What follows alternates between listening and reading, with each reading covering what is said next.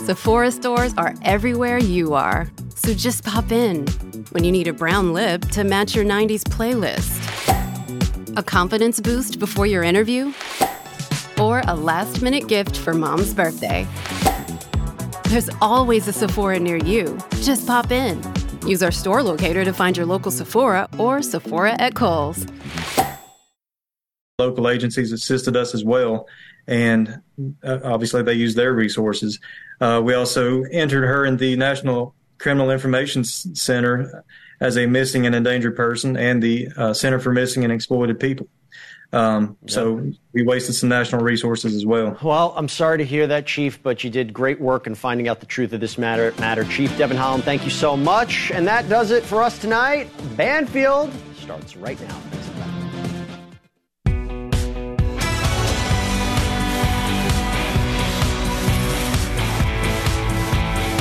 Everybody, and welcome to the program. It's great to have you here with us tonight. I have a big exclusive story for you tonight. It was something that kind of fell into my lap, kind of the thing that falls into your lap that you need to wipe off. So I'm going to share that with you in a moment. It's about BTK. We've been following the ongoing developments with the bind, torture, kill serial killer Dennis Rader. They were digging up his old home for clues about trinkets to a new cold case of a 16-year-old cheerleader. That's been the big news up until now. But in our investigation of this, we discovered something sort of unusual and very gross. And it is that Dennis Rader has had a big spat, a big throwdown in his prison. Got into it, blew a gasket with an artist. Blew a gasket with an artist whom he had requested paint a portrait of him, the serial killer, in blood. Let that sink in for a moment. Dennis Rader requested an artist do a portrait of him in blood. You are about to hear from the artist. He will tell you what it was that set Dennis Rader off, that made him freak out, and what ultimately ended up happening, how the portrait was made, and whose blood was used. Yes, it was done in blood. You're also going to see the portrait, and you're going to see the letter from Dennis Rader corresponding with this artist. And then, like I said, this sort of all fell in my lap. It was very unusual as we were investigating this. We also came to understand that this artist and another artist collaborated on another serial killer's piece of work. And that serial killer was Charles Manson, whose, recent coverage included the funeral that was held by his grandson, where all these people attended and did their thing to memorialize Charles Manson in the casket, and then got ashes when they were spreading the ashes, and took the ashes and did things like masks and tattoos and art. Well, it turns out that this same artist who had the throwdown with Dennis Rader about the portrait in blood also has done portraits in blood of Charles Manson, and recently collaborated with another artist to make a shrunken head of Charles Manson using Charles Manson's ashes and his hair. You're going to see all of it. You're going to hear from the artist as well as the artist he collaborated with.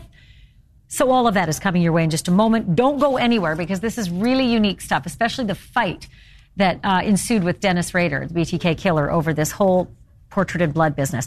So then also in serial killer news, the Gilgo Beach serial killer suspect, Rex Heuermann. It turns out that police have been very, very busy since the arrest of Rex. And it's not so much that they've been asking Rex what he's up to in his prison cell. They have been conducting interviews in jail cells of sex workers. Like when a sex worker gets booked in, they come in with a photograph and they show this guy's face and they ask, "You ever done anything with this one before?" You're about to hear some of the sordid stories of sex workers who say, "Oh, I recognize him, and yes, I have done business with him." You'll also hear what kind of business he did to them, and how 5 of them have now been helpful in the investigation. Just fascinating stuff, like the investigative techniques of sex workers booked in. Rex Heuermann was busy with sex workers right up until his arrest, the police say. all the questions they ask of the sex workers. It's sort of mind-blowing that this is yielding a lot of helpful information, the police say. And then there's this mystery in the Colorado mountains that we want to bring to you tonight. We touched upon it earlier. A 34-year-old young woman by the name of Melissa Whitsitt. She went out to Winter Park, Colorado, because it's gorgeous, right? It's beautiful. There's a fantastic ski resort. It's beautiful in the summer, fall, winter. It's beautiful all year long. She went out to work at the Winter Park ski resort and just one day didn't show up for work. That didn't sit well with her coworkers, so they called the police. And suddenly there's a missing persons case on their hands. And the real mystery is who was using her phone. Someone had her phone in Denver over an hour away, making calls to 6 different people. Tonight, Melissa's mom will be on with us because mom and dad drove from Tennessee, where they're from, to Winter Park to aid in this investigation and to find their daughter. So you're going to hear all about that in a moment. First, let's start with BTK and his latest fit. I guess he's been pretty bored in prison for the last almost 2 decades. Who wouldn't be? You know, once your murderous rampage is discovered and you're put away for 10 consecutive life sentences for the 10 people you murdered, that you admitted to murdering. Maybe you murdered more, I don't know. In any case, it turns out Dennis Rader has had a big dust-up in jail, freaking out on an artist he commissioned to paint a likeness of him in blood. Charming. I don't know how he thought he was going to get that likeness in blood through the prison gates, but that's what he did. He corresponded with this artist. We have the letter. In fact, I've got it right here. I'm going to show it to you in a little more clarity in just a moment. But it's weird, right? Because there's like all this like funny coding and weird stuff that I guess it's not unusual that Dennis Rader would write in code to his pen pals, but you're going to see it. You're going to hear it all in a moment. So the plan was to paint Dennis Rader in the blood of his female pen pal. And when the artist requested of Dennis Rader some of his hair so that he could incorporate it into the art, because that's what this artist does, makes it very realistic. His serial killer paintings are very realistic. Dennis Rader blew a gasket, went bananas, called off the whole project, said, "No, we're done. I'm not sending you nothing." All right then. The painting was done anyway. The blood was the blood of the artist. You're going to see it in a moment. You're going to get the first-hand account of what it was like dealing with Dennis Rader on an art project of a portrait of Dennis in blood. All of this sort of fits in right now because it's been 9 days since the police went and dug up his former property in Kansas. Look how skinny he's getting, by the way. Just look at that picture. He's like a fraction of his former self.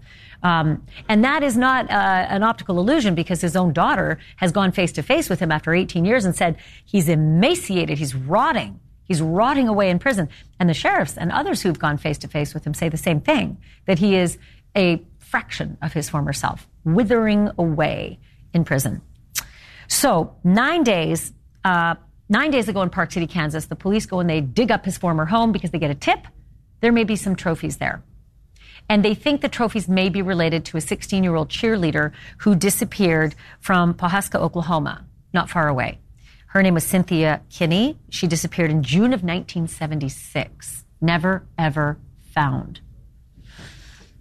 So they haven't solved Cynthia Kinney's case, but the sheriff who's on this case has said, I believe 100% that it's Dennis Rader. And the materials they were able to dig up outside of Rader's home were in like a special little spider hole, protected with shingles, 18 inches under, 16 to 18 inches under the earth. They were able to find nylon stockings knotted up as though they had been used in some kind of binding. Other binding devices, reports say chains, trinkets and trophies and hobby items is what the sheriff told us. They're all being tested to find out if they connect at all to Cynthia Kinney or any of the other victims that are cold cases that might connect to Dennis Rader. So he was obviously in our sights in the last week as we've been reporting on this, but we had no idea that there was this whole art business going on with Dennis Rader, where an artist was actually going to paint him in blood and was making deals and corresponding back and forth about potentially getting some of Dennis Rader's hair. Well, Who knows why he went ballistic? But he'd written this letter, and I'm going to show you the highlights in a moment, where Dennis Rader says, okay to the, this is the code he uses. It's creepy. Okay, so a certain very special kind of sap. Okay to a very special kind of sap. It's in reference to a artist saying that line, but that's the sap, the blood. Okay, and then here was the other connection that ended up being really fascinating. As we were investigating this artist, making this deal with BTK, turns out he also has commissioned this work with the, it's odd, created and collaborated on a shrunken head of Charles Manson. And the shrunken head of Charles Manson actually incorporates the real ashes of dead Charles Manson and real gray hair of Charles Manson. I want to ask our control room if they can show the picture of the statue, like the sculpture. There it is. It's disturbing. And so I am sorry. It's not real. It's not a real person. This is a sculpture. So don't freak out. But it is kind of creepy. You can see the X on the forehead. You can see the blood. That's the real blood from the artist. The gray hair that's at the top of your screen, that's Charles Manson's purported real hair. And the ashes of Charles Manson are incorporated into his eyes in this tiny head sculpture. You can see them with the vial tapping the ashes into the tiny head. And look how tiny the head is. I mean, it is really a shrunken head of Charles Manson. So here's how it happened. So Ryan Almighty is the artist, and he was pals with a very good friend of Charles Manson's named John Michael Jones. John Michael Jones was at the funeral of Charles Manson and got the ashes and shared them with this artist. The artist not only made art out of it, paintings and a mask, but also a tattoo. And he tattooed the words Helter Skelter onto John Michael Jones. So then the artist, Ryan Almighty, collaborated with Terry Barr, who specializes in making shrunken heads, and the result is what you have on your screen. And Ryan Almighty, the artist, joins me now live. Ryan, can you hear me okay? I can hear you great. Thanks for having me. One little correction. Yeah. The Helter Skelter was not on John Michael Jones. John Michael Jones would not want Helter Skelter tattooed on him.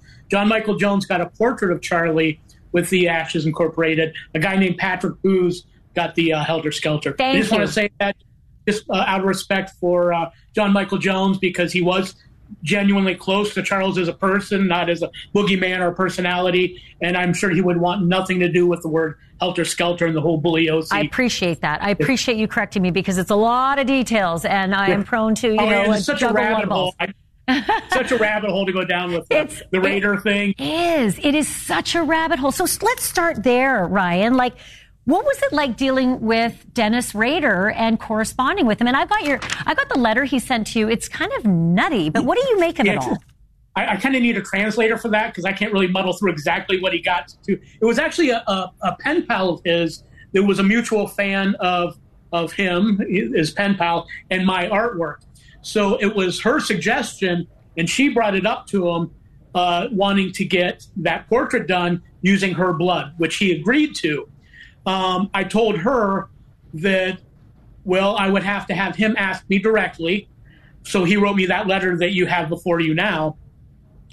And I think he asked me to paint the portrait. I mean, like I said, you've read that letter. It's kind of hard to get through. Let me put it up on the screen, Ryan, so that our audience can take a look at it, because I must have taken half an hour to try to decipher it. It's moving fairly quickly, so for our audience that can't read so quickly, I will just kind of try to paraphrase some of it. First, at the top, there's that weird symbol, but I can tell you that it says EDCF, which is El Dorado Correctional Facility, and then 2018, and El Dorado, or established 05, which I believe is when he was incarcerated. Then I think it says the Kansas Pisces, but Kansas is with a C at the bottom of the emblem. Then it looks like it might be a Pisces fish hanging, which might be very BTK. And the whole section at the top has a notation on the left called entree. The things that are highlighted right now, I know they're coming up really quickly, but they were basically Dennis Rader's signature with the word OK and the date of the signature and 2 stars beside either side. And then he says, "Dear Mr. Gillian, this is a follow-up letter in regards to," there's a name and I won't say it. I think we should have X'd it out there, but this is the girl you're talking about, his pen pal, requested the okay to use a very special kind of sap. I'm sure he blood by that. yeah. And then he said for artwork. Then he signs his name and says, okay, hope it works out well. Me, if time, have a photo taken of Lynn work, maybe, I'm not sure. Drop one to me. It's odd. It's really hard to read his writing, for starters. But so when you received the letter, was that your, the genesis of you beginning to do this work that we're seeing on the screen right now? And it's, to be clear, it's your blood. It's not the pen pal's blood. It's not Rader's blood. It's your blood. No, because when he did write that, I responded to the letter and I asked him, and I never in a million years would have thought he would have been offended by this, to send me some of his hair to put in the painting. So there was a part of him in there as well as his pen pal. And for some reason, he was very offended by that. I never heard from him directly or talked to him on the phone. It was all through his pen pal, who ironically enough was married either to a retired policeman or a policeman. I know her husband is a cop, which strangely enough. But anyway, so she told me that he was very angry. Well, I told her that I was going to do the painting anyway because it would go well with that letter. And then she cut ties to me. I've never heard from her again. And of course, Dennis left on a sour note. But hey, it is what it is. Well, I didn't. So, and by the way, the audience should know, Ryan, he's not the first person that you have painted in blood. You have done a lot of serial killers in blood. Can you give me the list of the serial killers you painted? Well, I mean, a lot of them are in my own blood, and then I'll frame them with a piece of memorabilia from the person, like a signature or something. But I've painted John Wayne Gacy, who I was pen pals with. In my museum, I have quite a few pieces of his artwork. Richard Ramirez, Ed Gein. How about Dahmer? Mary Bell, Jesse Pomeroy. I mean, a lot of them are just done, though, in my own blood. Not all of them that I have actual contact with. I was looking at the list. Is Dahmer in there as well?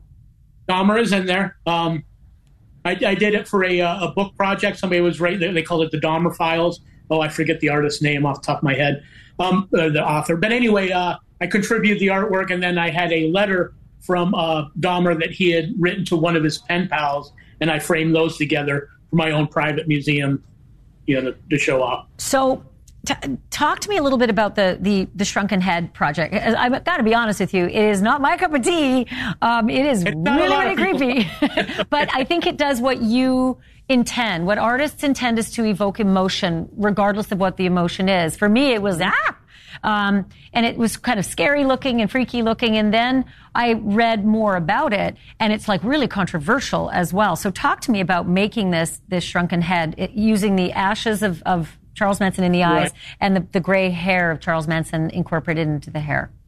Right. Well, Terry Barr actually ended up on my radar. I went to a bar called the Golden Tiki in Las Vegas, and it's just filled with celebrity shrunken heads, but they didn't say who made them. They were just everywhere, at least not that I saw. So I had to do a little research, and as it turned out, I actually had a shrunken head gaff that he made 10 years ago. It wasn't a celebrity one. But it's like, so I knew who he was, and I kind of found him through some internet research and got a hold of him. And then he did a shrunken head of myself and my fiance, and I was just so impressed with his work. And what I like to do with Charles Manson's ashes, Charlie was a friend of mine. He and I used to talk on the phone. And when I started doing the artwork of him, I did 10 paintings using his ashes after he had passed away, and his hair in those paintings. And I got to the point where I've done enough paintings where I like, if I see artists that do work that I like, incorporating that. I want a whole collection of Charlie being used, making these memento moris, using his remains. And I like to think in 50, 100 years when I'm gone, all the artists are gone, there's going to be these collections out there of pieces that have a little bit of Charlie Manson in it. And I get it. It's distasteful to some people. The infamy definitely evokes different emotions in different people. But It definitely does get an emotion. It does. And let me ask you just one question to wrap it up, because I think it's important. There'll be some people watching this who are very upset, and they say, how is it you could celebrate these terrible people, these poor victims and family members whose lives have been forever destroyed, and here we are memorializing them with art and paintings and blood and ashes. And what would you answer them if they had the ability to face you through this program and say, obviously, I definitely don't condone any of the crimes or any of the violence. I'm not a violent person myself. It's like anything else. It's like a true crime podcast or books written on there, or any form of artwork or media. People are interested in it, and I'm interested in it. So that's my reason behind doing it. It's by no means condoning any of the crimes. As a matter of fact, it's terrible that crimes, war, anything dark gets that kind of attention. But the reality is it does. Yeah, and I think you make a good point. How is it that anybody can watch a true crime documentary and at the same time complain about a piece of art that creates the same thing? So I see your point. Thank you for being on and sharing this bizarre story about BTK, and then of course about the Charlie Manson shrunken head too. It's all very odd, but you got your purpose fulfilled with me. You definitely evoked a lot of emotion. Ryan Almighty, thanks for being on. Thank you for having me. I do really appreciate the respectful interview, and thanks for showcasing what I do. Well, appreciate you being a guest tonight on the Banfield Show, and maybe we'll have another opportunity to talk to you again soon. I certainly hope so. Coming up next, how much are you able to remember from a decade ago? I'm struggling with lunch, but there is a sheriff on Long Island who is hoping that sex workers in his jail can remember something, anything, about a Long Island serial killer suspect named Rex Heuermann. They say he dumped multiple bodies on Gilgo Beach and had a penchant for paid sex right up until he was cuffed and put in the cruiser. And now cops are asking any sex workers that are booked into their jails if they've ever been with Rex. And if so, what did he do to them? Wait until you hear what two of them have already described. The sheriff in charge joins me live with the details next.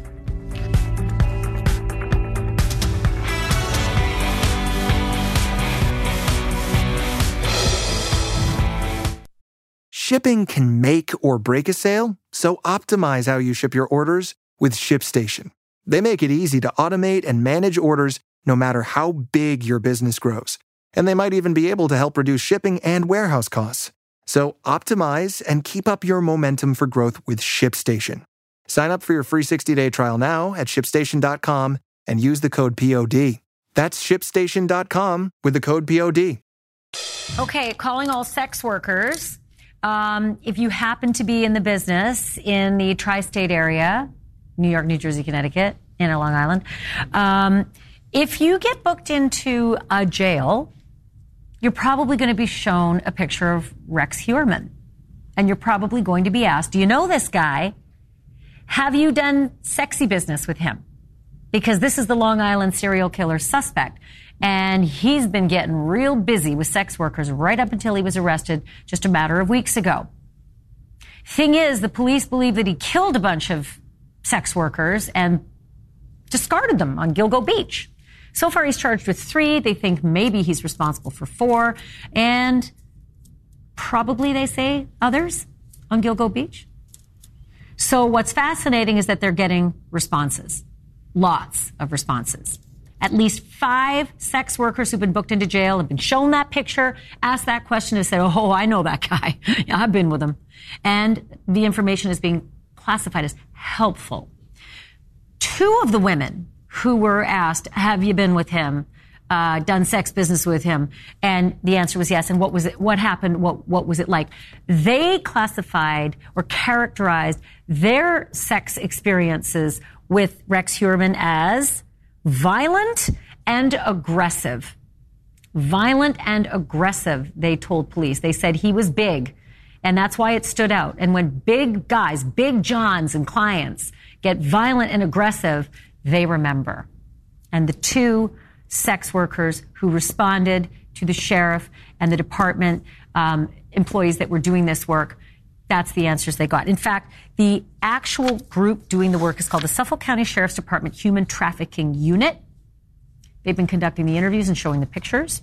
They've been doing this in conjunction with not just the Long Island jail, where you would think, the sex workers were. No, they're doing it with the Nassau County Jail. They're doing it with Rikers Island, Suffolk County Jail. Anybody who's getting booked into those jails is getting shown that picture, women, and asked, have you been with this man? Did he purchase your sex services? I want to bring in Sheriff Errol Toulon Jr., the Suffolk County Sheriff. He is leading the charge in this investigation. This is such a great investigative tactic, Sheriff. I'm very impressed that you've done this coordination with these different jails. How is it going? Did I characterize it right coming in? Is there more to the story I don't know? Well, first of all, thank you for having me on. And we started our human trafficking unit in 2018, well before a task force was formed.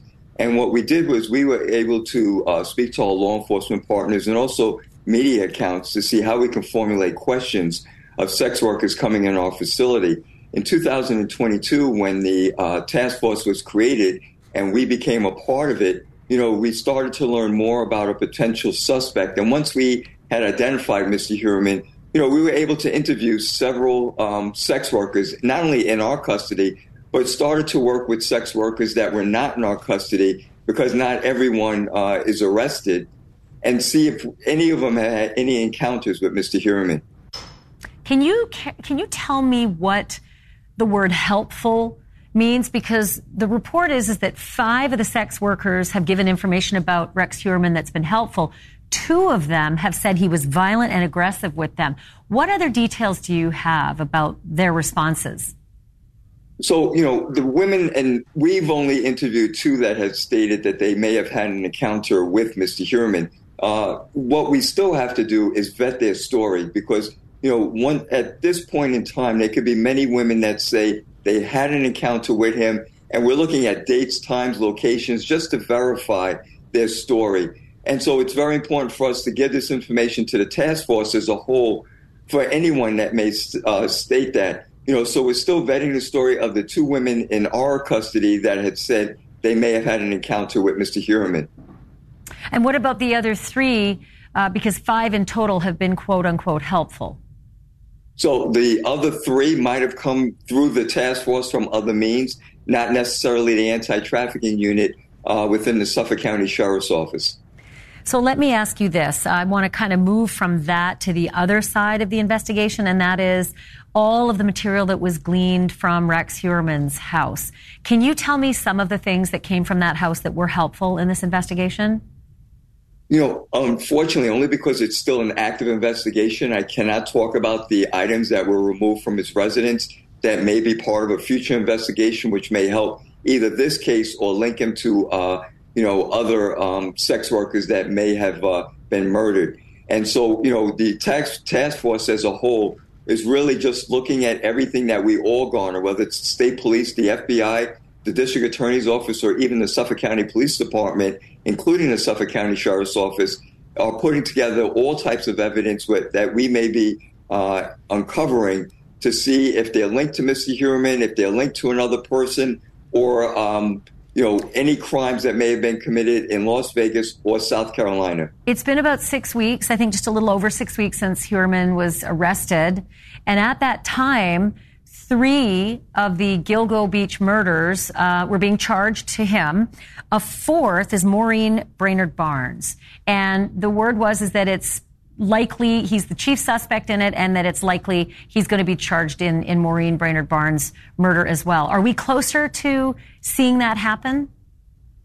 I think as the task force progresses, we're trying to make sure, as we did with the first 3 that we were able to charge Mr. Heuermann with, is that we have concrete evidence and we feel comfortable. Me as a sheriff and being part of this task force feels very confident that the 3 charges that Mr. Heuermann is currently faced with is that he is the person that committed those murders. And so we want to be very, very clear and concrete when we present this evidence to the courts that we have the correct person.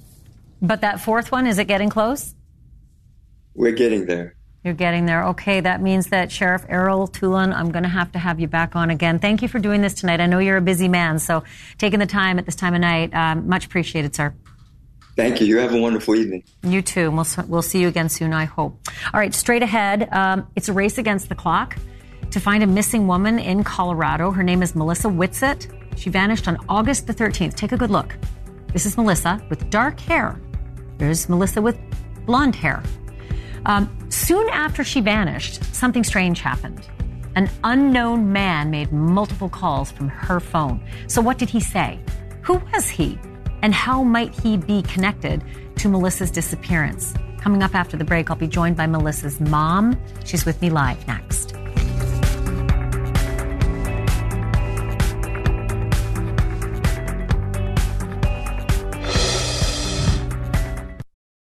Does Monday at the office feel like a storm? Not with Microsoft Copilot. That feeling when Copilot gets everyone up to speed instantly? It's sunny again.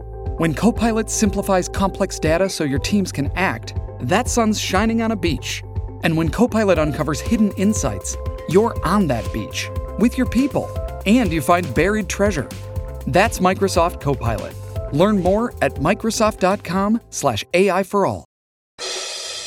Melissa Whitsett did what a lot of young people do these days. And when I say young, 34 years old to me is quite young. Go out to a ski resort to work. And Melissa Whitsett decided to go to Park City or Winter Park in Colorado. It's beautiful. It's a great resort and it's a great job.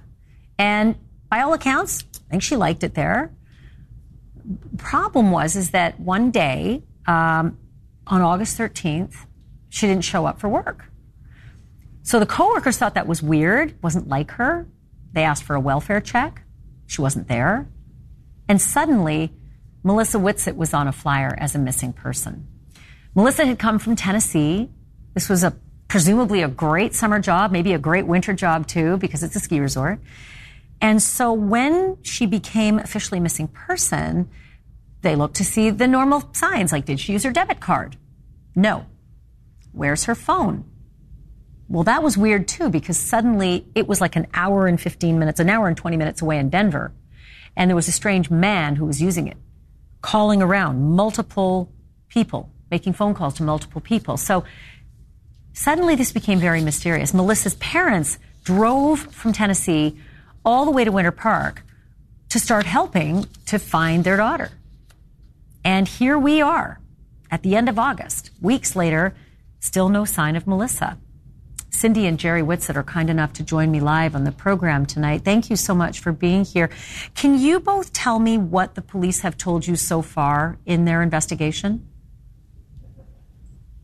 Not a lot, actually. First, thank you for having us on. They have told us that Melissa boarded a bus from Winter Park on Sunday morning and that she went to Denver. And we don't know why.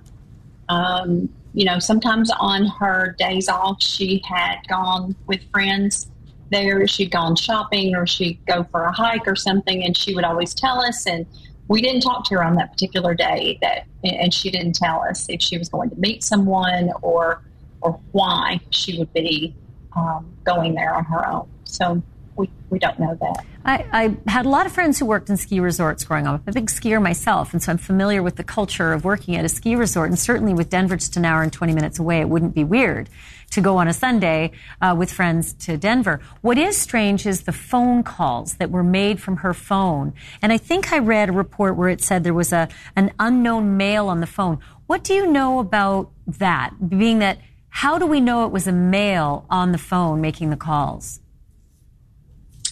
So, the first thing we did was look at her phone, and because obviously it was off, we couldn't contact her. So she's on our account. So the first thing we did was go pull the phone records and see when the last time the phone was used. And that's when we saw several numbers that we didn't recognize. And so we decided to just call them. So we called the number, and a male answered. And we asked him, about speaking with Melissa, and he said he never spoke with Melissa. And so we said, we find that odd because your phone was contacted by her phone, so somebody spoke to her. And he said, "Hang on a minute, let me look at my records." And he went back and looked, and he said, "Oh, that phone did call me, but it was a guy that called me from that phone. It wasn't a female. It wasn't Melissa. And so we inquired of him what that guy wanted, and he said he wanted a ride because he offers transport services around Denver. And that's really all the information we got from him. We turned that information over to authorities, the number that was called and what the guy's name was. Had he, that unknown male, called that number 6 times or called around to various numbers to various different people 6 times? It was actually, I think 4 times that number had called. 3 of them were listed as 1 minute, which could have meant they weren't very long at all. And then one of them was listed for 2 minutes. So that's what we assumed was when he had a conversation. So that would have been 4 or 5 calls. And then there was one more number that we didn't recognize, that we never could figure out who it was to. So I noticed on some of the pictures that Melissa has dark hair in some of the pictures, blonde hair in some of the pictures. Very, very different look. I mean, she really almost looks like 2 different people. Is that helpful, and is that something that's getting out there so that if, in fact, she may have changed her look, people would know? So the blonde picture, we were instructed by authorities. Because we're in Tennessee and she was in Colorado, we were instructed that there may be some connections. That blonde picture is an older picture of Melissa. The dark hair is what she looked like when she went missing. But we were instructed because there may be people that hadn't seen Melissa in a while, and we all know how easy it is for us ladies to change our hair color. So she loved doing that, and so that's why we tried to show all of those looks so that someone might recognize that picture. Just did as instructed. Cindy and Jerry, do either of you know if she had any set twos with anyone, any arguments, any disputes with anyone, any new friends that she'd made that were, say, not particularly, welcome in her life by the rest of her family? Were there any sort of red flags before she went missing that you've been able to share with the police? None.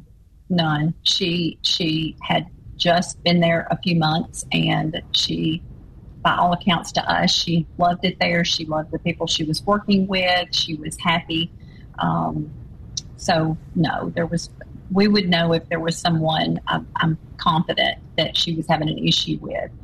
Before she went there, she had been in our home for the last 4 years. She had been with Jerry and I.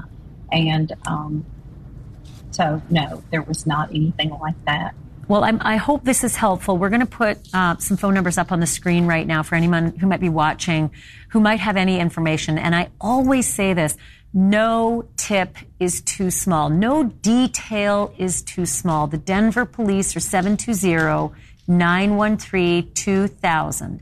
And the Winter Park police are 970-722-7779. I always recommend our viewers take a screen grab. Just take a picture of your TV screen right now and hold that on your phone, especially if you're in the Colorado area, especially if you're in Winter Park or Denver, and you might have some connection or some information.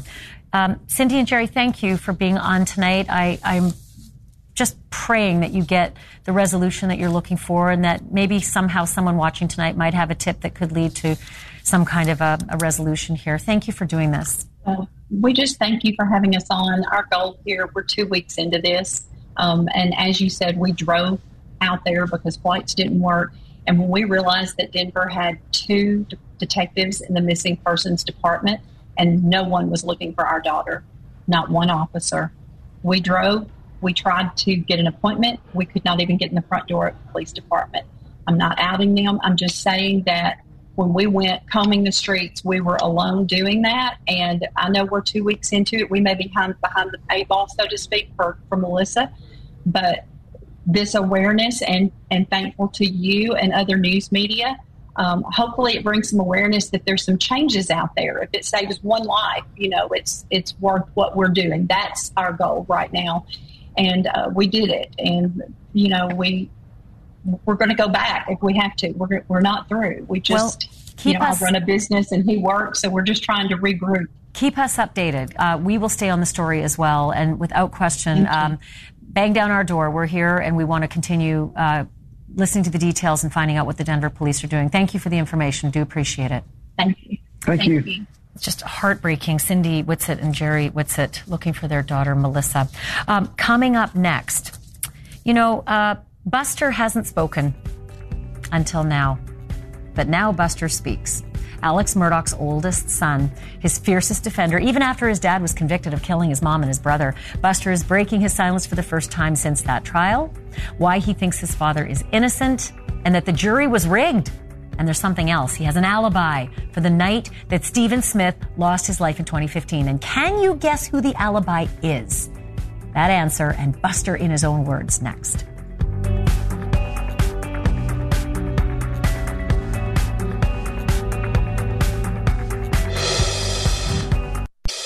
He took the stand in February in his father's murder trial, and then he never said another word. Not a peep.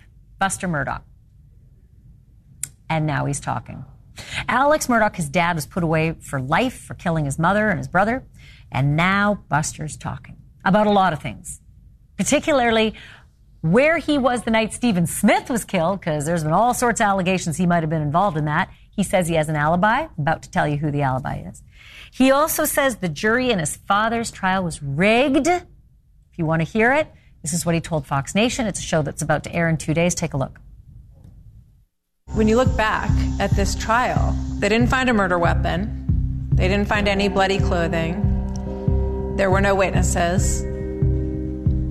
A lot of digital evidence. Yeah, crappy motive. You think it was a crappy motive, and yet 12 jurors all agreed that your dad killed your mom and Paul. That's right.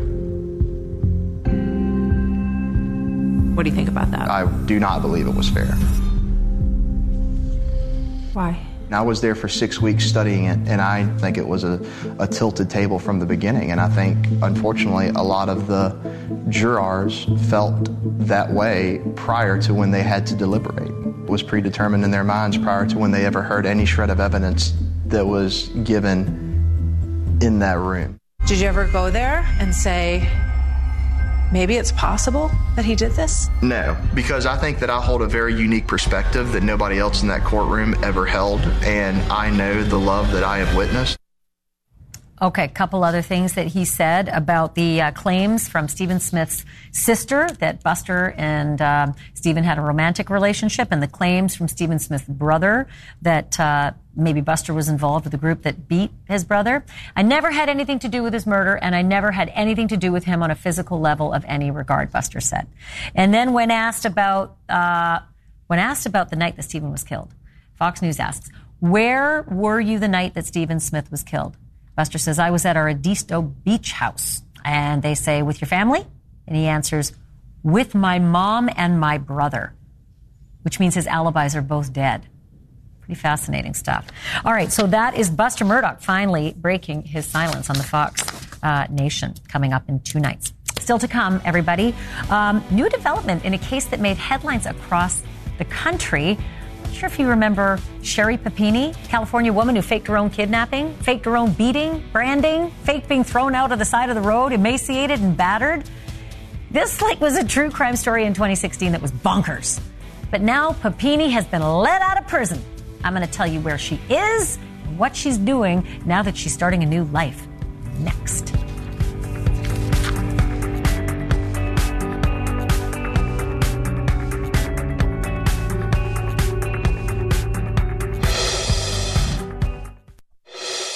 Sherry Papini from Redding, California, kidnapped while jogging back in 2016. And then 3 weeks later, Thanksgiving Day, found alive, dumped on the side of a California road, chained, emaciated, beaten, shaven, branded. It was awful.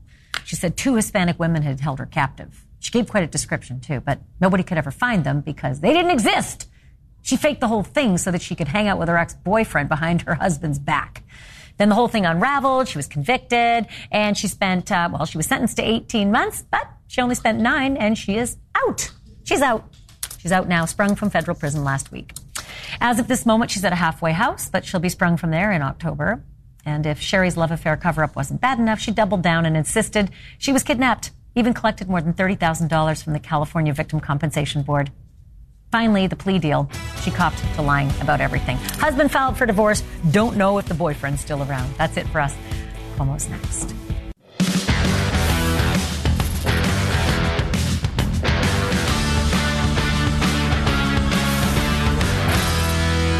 Hey, I'm Chris Cuomo. It's Tuesday. We're live. So what do you say? Let's get after it. As you probably know, Florida is bracing for... Tax day is coming. Oh, no. But if you sign up for Robinhood Gold's IRA with a 3% match, you can get up to $195 for the 2023 tax year. Oh, yeah. Sign up at Robinhood.com/boost by tax day to get the biggest contribution match on the market. Subscription fees apply. Investing involves risk. 3% match requires gold for 1 year from first match. Must keep IRA for 5 years. Robinhood Financial, LLC, member SIPC.